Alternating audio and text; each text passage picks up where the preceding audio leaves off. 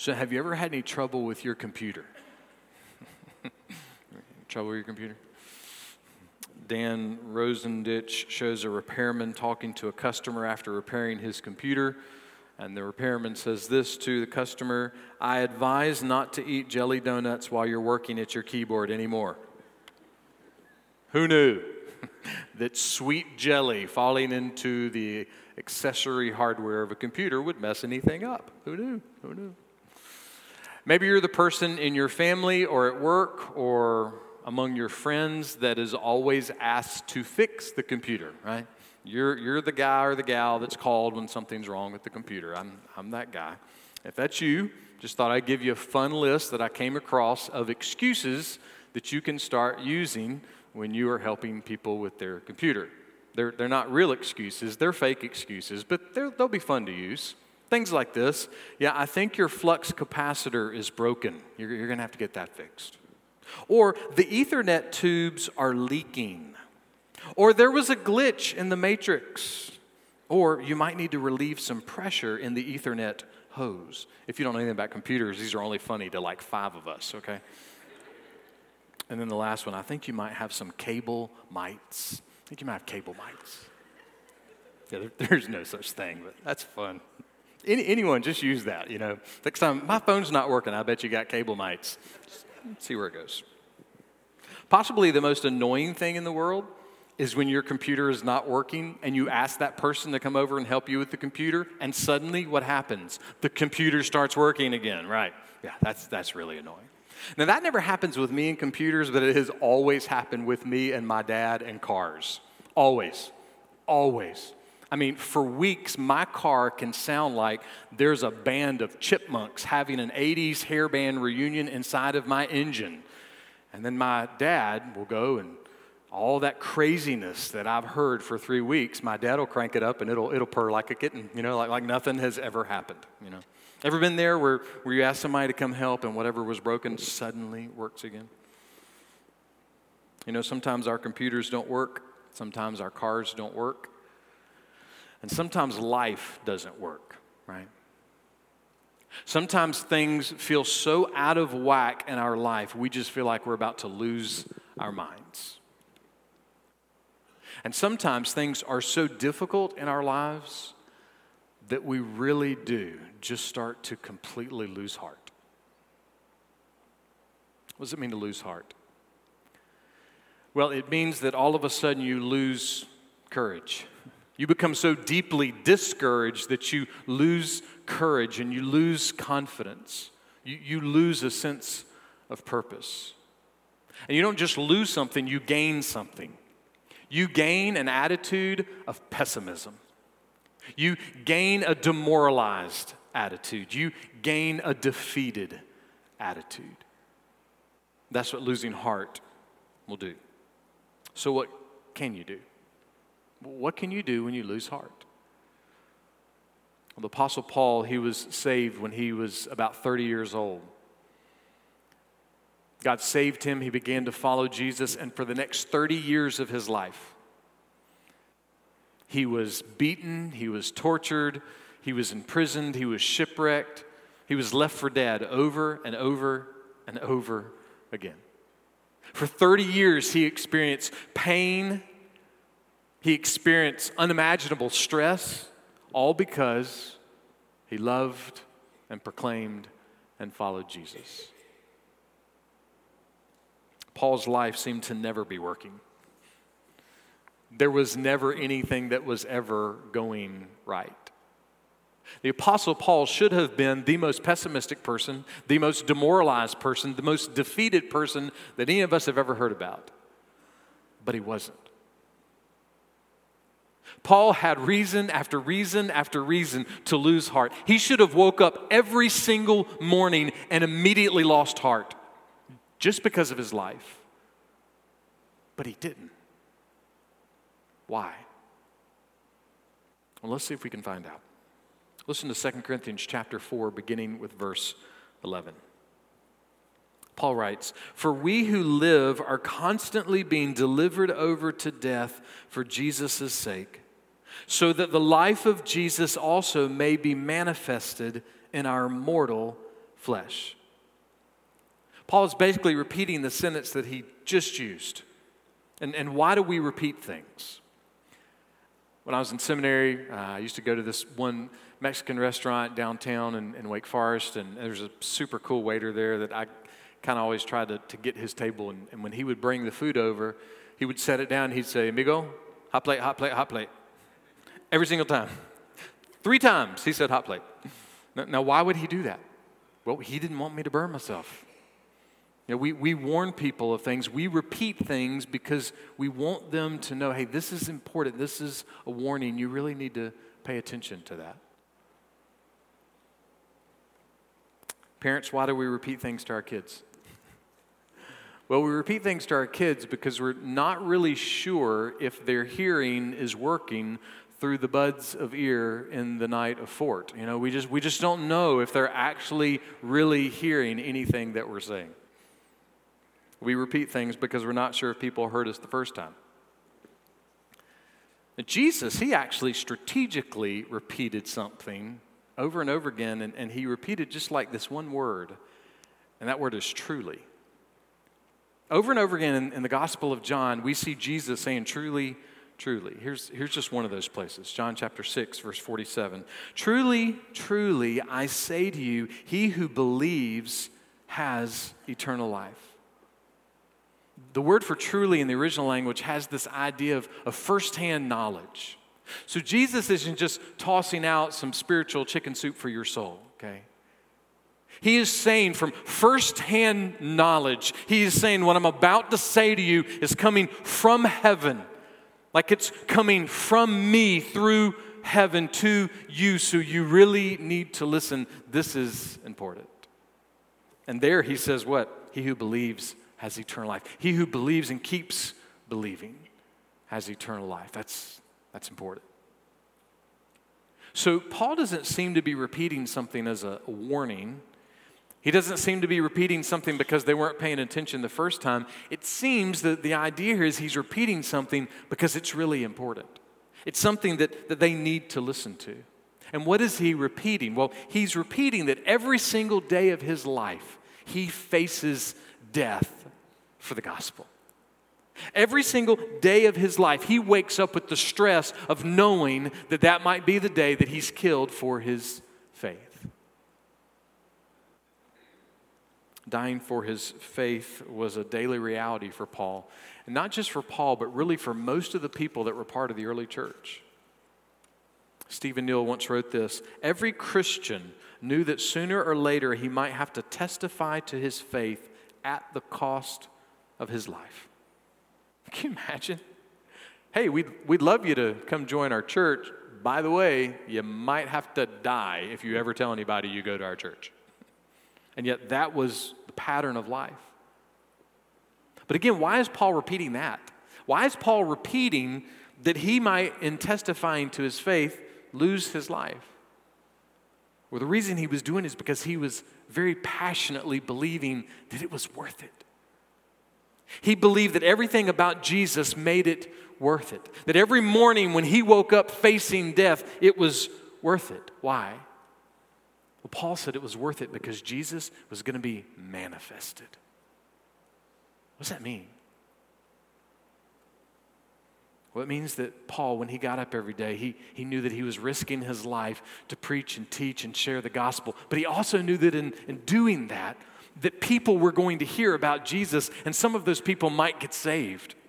And so that became worth all of it. And Paul would go to bed at night and say, boy, this was rough. I almost was killed today for the gospel. But you know what? If I can do that again tomorrow and somebody can be saved, then I'll do it all over again in the morning. Can't wait. He had every reason to lose heart because he faced death all day long, every day. It never went away. But he didn't lose heart. And if he did lose heart, it seemed that he quickly grabbed the gospel paddles and shocked his heart back out of losing heart. It seemed that Paul found a lot of joy in what it means to be saved. It seems that he couldn't get over the simple reality that Jesus, the Son of God, the very God of very God, as Spurgeon said, that Jesus loved him. Jesus loved him. How much did Jesus love Paul? This is what he said in Galatians chapter 2, verse 20. Paul says, the life which I now live in the flesh, I live by faith in the Son of God who loved me and gave himself up for me. Paul couldn't shake that Jesus loved him and died for him. And Paul couldn't shake that because Jesus loved him, because Jesus died for him, he should probably talk about that. He couldn't shake that he needed to tell everybody he could that Jesus saves. And I am so glad that Paul got up every morning and faced death for his faith to tell people about Jesus. Why am I so glad? Listen to what he writes next in verse 12.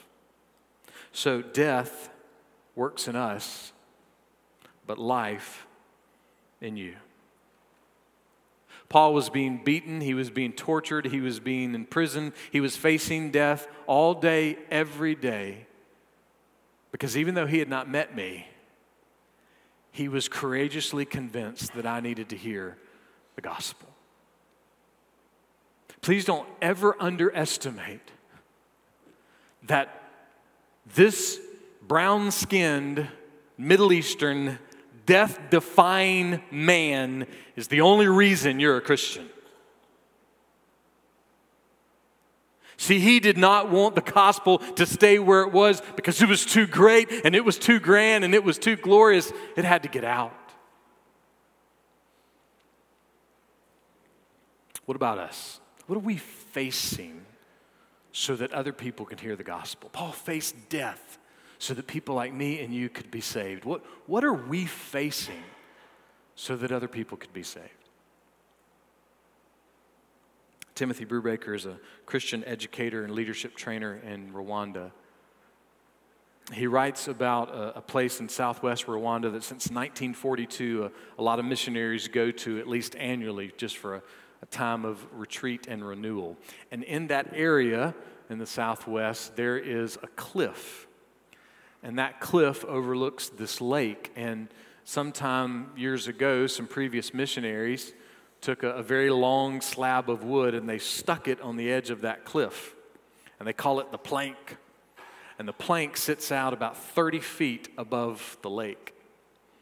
And Brubaker said that many times he has gone and walked out to the plank, and his younger children behind him are cheering him and jeering him along to try it out, to jump off. But as of a couple of years ago, he still had not jumped off. But he did share how his friend Jeff handles the plank. That's what he writes.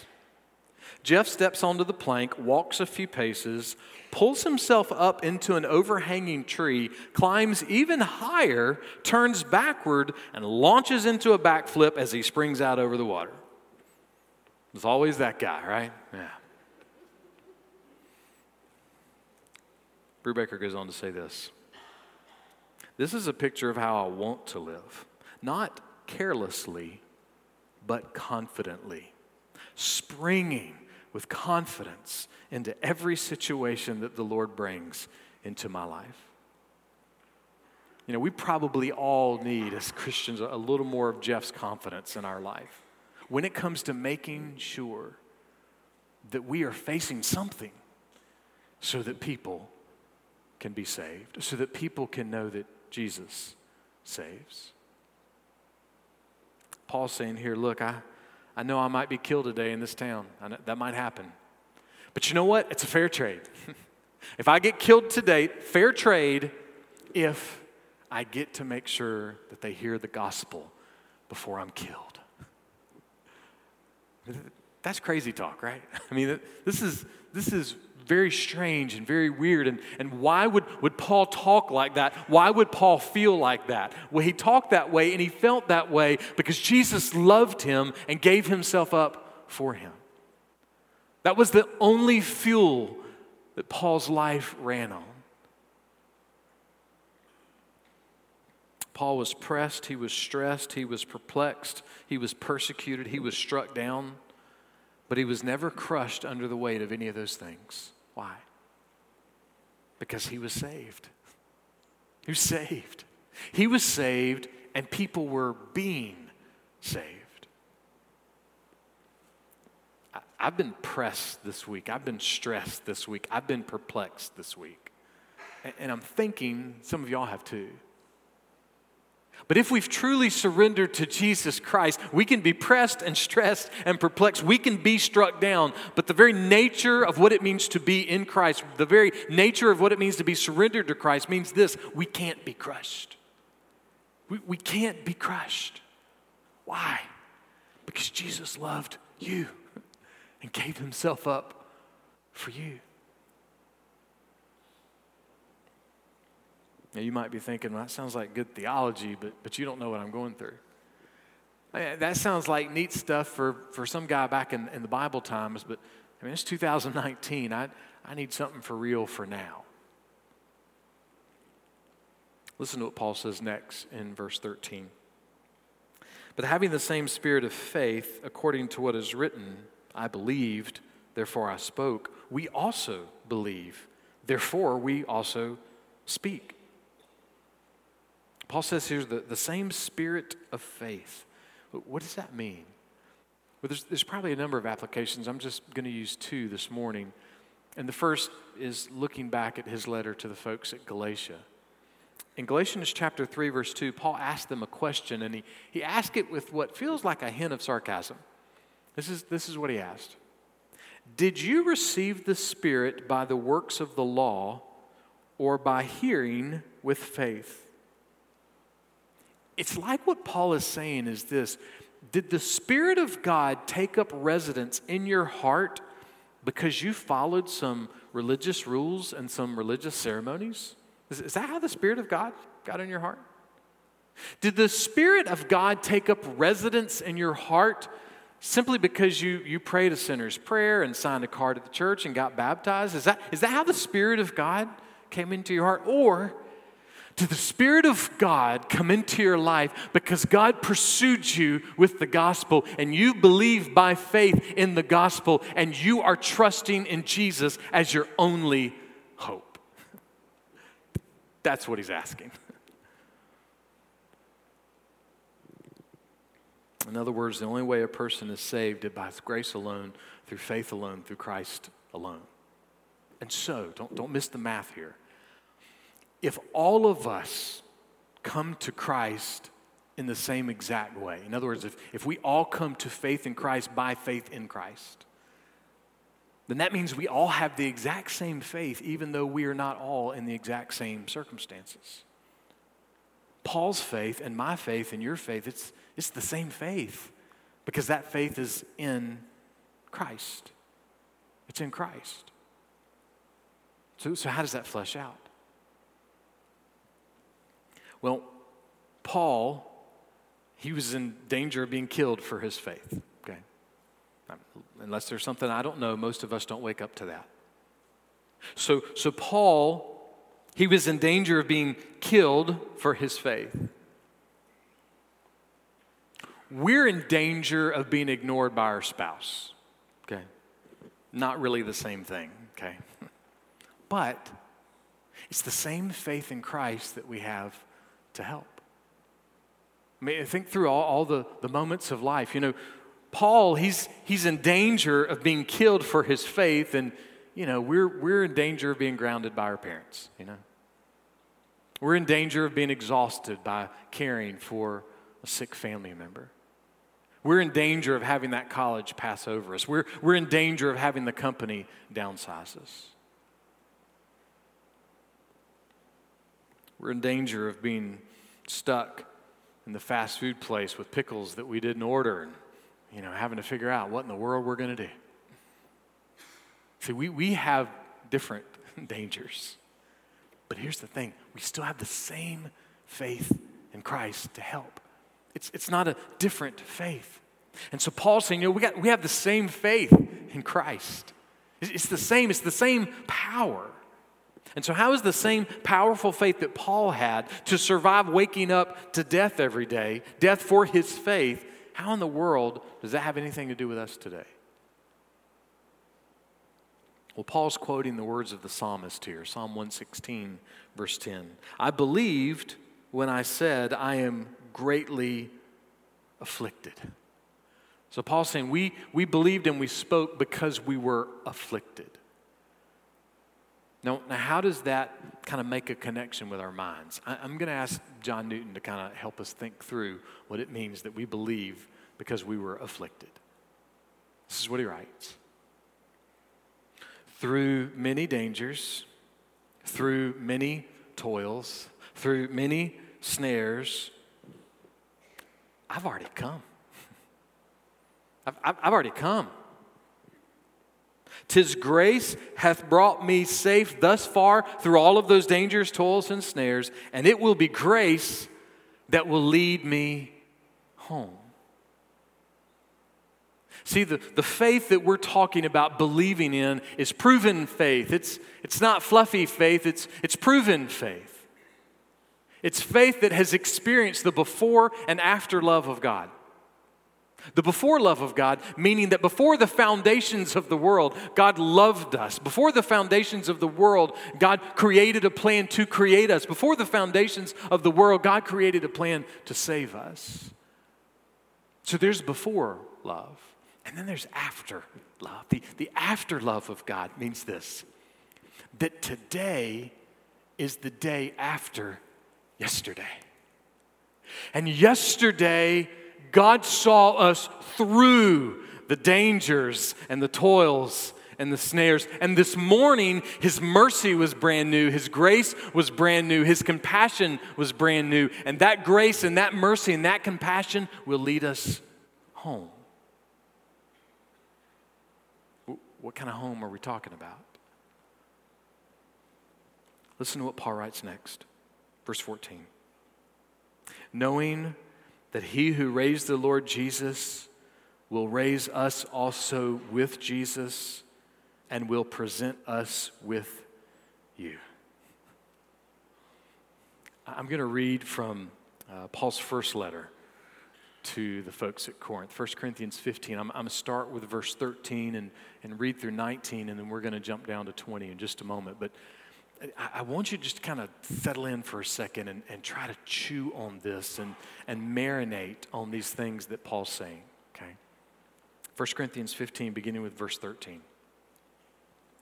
But if there is no resurrection of the dead, not even Christ has been raised. Verse 14.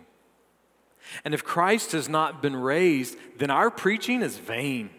Your faith also is vain. Moreover, we are even found to be false witnesses of God, because we testified against God that He raised Christ, whom He did not raise, if, in fact, the dead are not raised.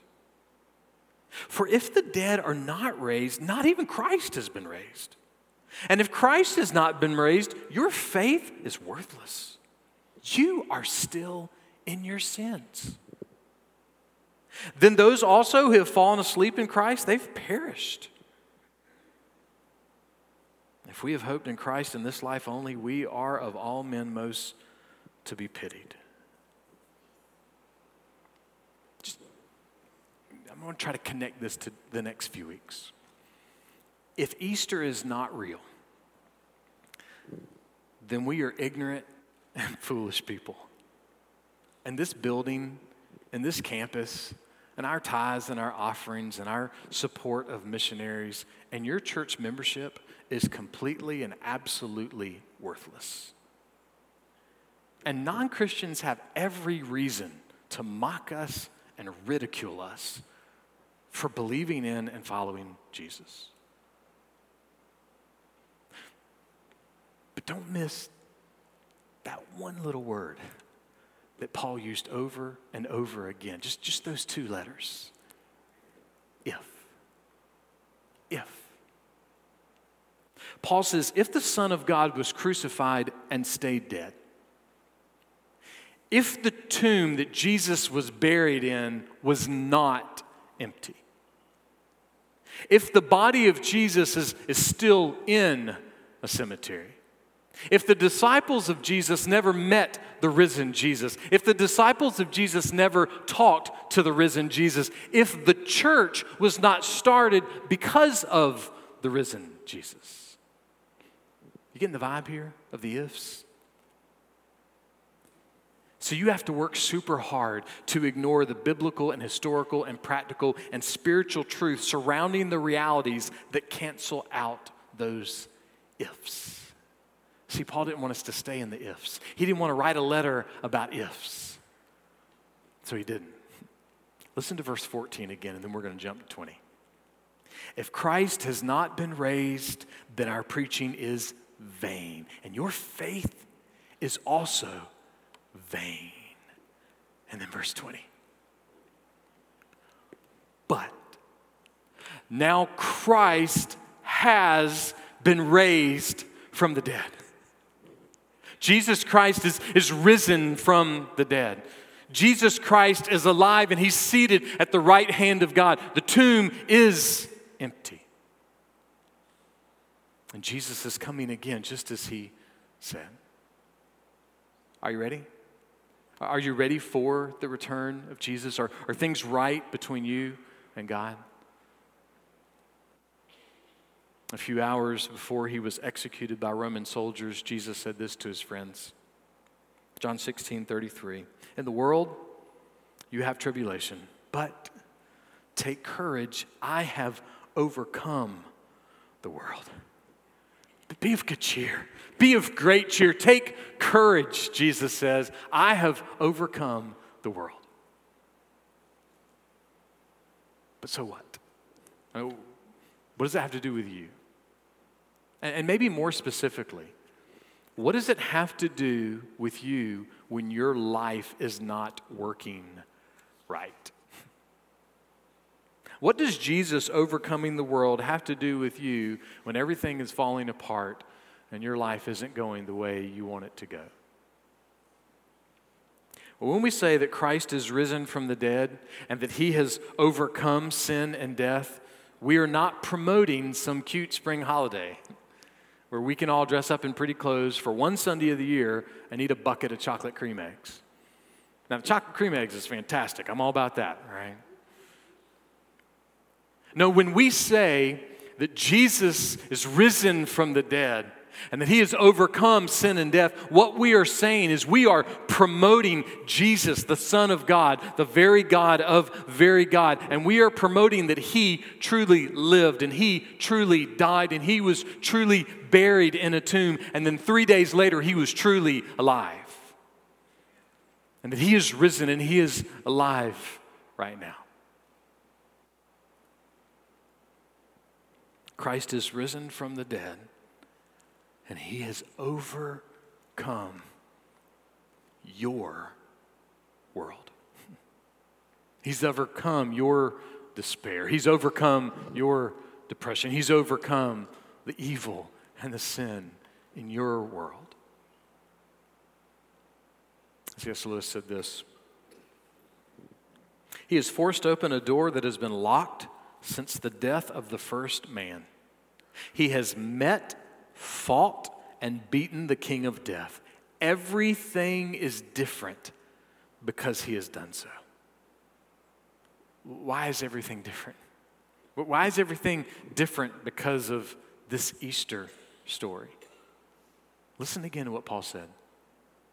Knowing that he who raised the Lord Jesus will raise us also with Jesus and will present us with you. Everything is different because trusting in the Easter story, trusting in the resurrection of Jesus, means that all of those ifs by Paul are only ifs. It means that our preaching is not in vain. It means that our faith is not in vain. It means that our faith is not worthless. It means we are not still in our sins. That one you need to own.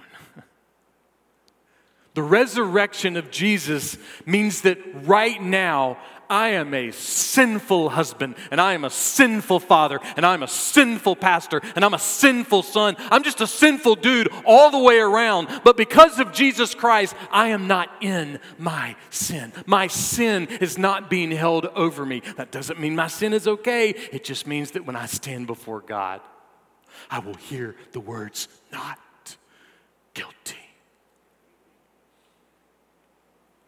Because Jesus has overcome the world. Because Christ is risen from the dead. It means those who have fallen asleep in Christ, they have not perished. It means that we have not hoped in Christ in this sanctuary only. And it means because Jesus is risen, because he has overcome sin and death, it means we are not to be most pitied by the people of the world. It means that we should have pity and sympathy and empathy on the world because we are victorious. Jesus was raised from the dead, and those who are in Christ, they will be raised too. It's not hokey theology. It is a guarantee based on an empty tomb and a risen Savior. So how can we set that down into real life a little bit? How can we set that down into this week? You know, today's April 7th, 2019. How do we take this theology and put it into our life today? Christina Fox is a wife and mom, counselor, and author. And she has said by her own admission that she has struggled with depression her whole life. Her whole life. That's weird. Do y'all hear that? Was that me? Oh, I was like, right that. I was like, man, I got an echo. I was like, man, this part's going to be really cool here in just a second. It's going to be great. Christina Fox says this about how she deals with losing heart, how she deals with despair. This life is not trouble-free. Jesus did not sugarcoat what it means to follow him. Life will be hard. But our hope lies in what Christ has done. He overcame sin and death. Jesus took on all our sin, shame, and sorrow at the cross. He bore the weight of our guilt and punishment. He suffered the torment of separation from God that was rightfully ours. But because he was sinless, the grave could not hold him. When he rose from the grave, he conquered sin and death. Through faith in his complete work of redemption, we have the hope of eternal life forever in a place where there will be no more sorrow and tears. But then she goes on. There's more.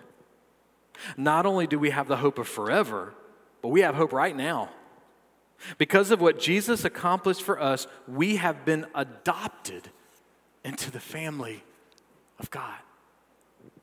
He is our Father. We are co-heirs with Christ. All of God's promises are for us. They're not just for Jesus, they're for us. And she says this, depression may come and visit me again. As Jesus said, we will all have sorrow in this life, but I know in whom I hope. And what does that do? She tells us, when despair weighs heavy on my heart, I need to take heart. See, we lose heart. This is great. She goes, we need to take heart. I need to take heart and remember that Jesus has overcome the world. So what? She tells us. And because he overcame the world and conquered sin and death, I know he can resurrect hope in a heart filled with despair.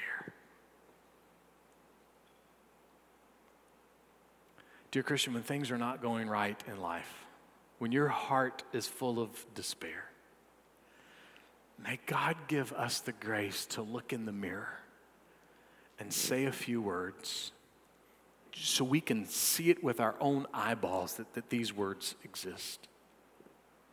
And may God in his grace give us the strength to shout to our hearts in the middle of the moments that we are overwhelmed with the needs and the hurts and the pains and the sins and the evils of this world.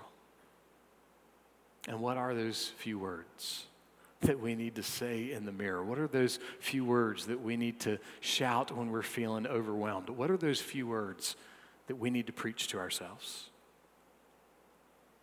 Here's those words. Do not lose heart. Christ is risen from the dead. He has overcome the world. Do not lose heart. Christ is risen from the dead. He has overcome the world.